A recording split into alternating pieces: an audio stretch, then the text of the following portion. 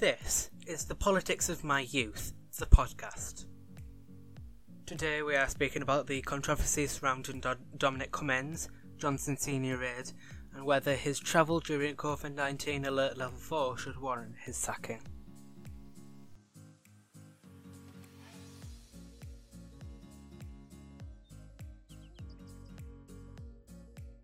As you might know, it was recently reported that Dominic Cummings, a top aide to Prime Minister Boris Johnson, travelled in excess of 250 miles from London to County Durham during stay-at-home orders issued by the UK government.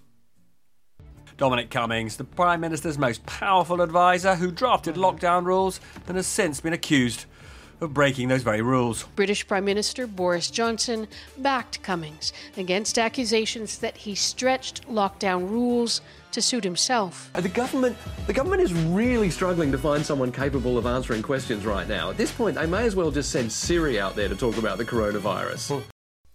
On March 30th, it was confirmed by 10 Downing Street that Cummings had come down with the coronavirus and said that he was self-isolating.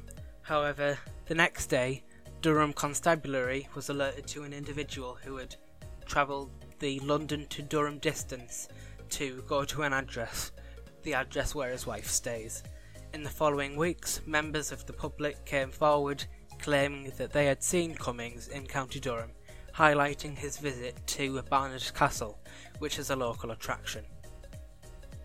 Johnson, the Prime Minister, Williamson, the Education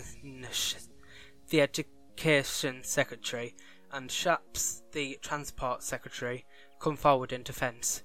The aide himself stated, "I behaved reasonably and legally." Whilst Johnson stated, "And when he had no alternative, I think he followed the instincts of every father and every parent, and I do not mark him down for that." Now, my argument on this.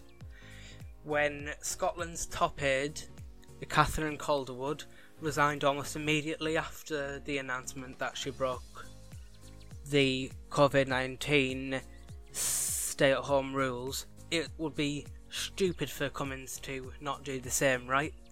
Well, this kid's a bit of a stubborn one, and he's not budging.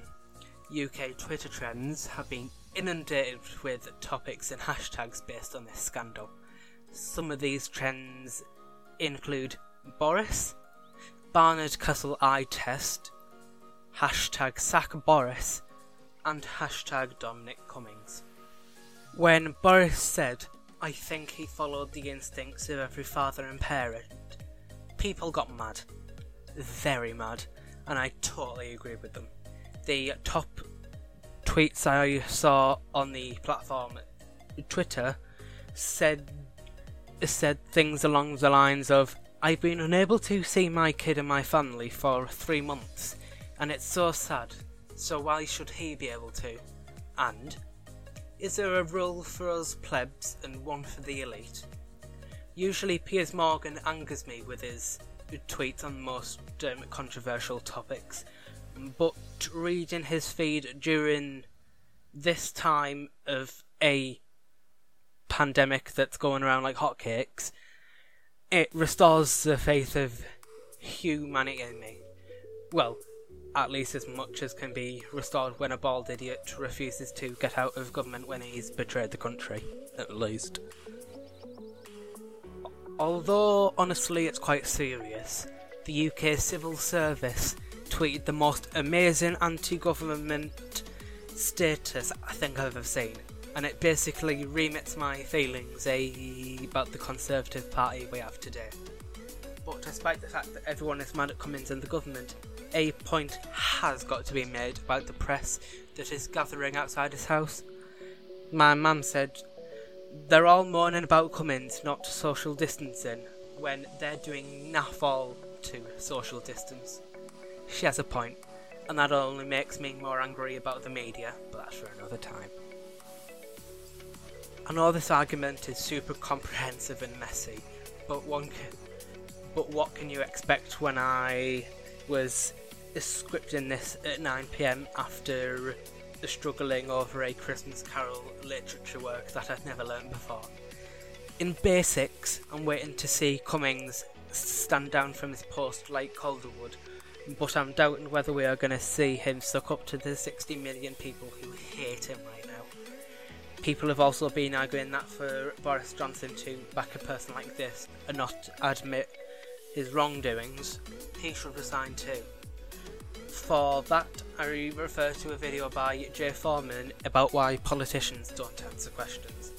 I think that personally, forcing Johnson to resign may be a tad bit harsh, since basically his whole remit at the beginning of his election in mid-2019 was to get Brexit done. But as a Liberal and a Labourite, I'd love to see Johnson's resignation happen anytime. His ministry's response to this has been absolutely shocking, and it'll probably be condemned for a lifetime. I can't wait for this next general election, eh?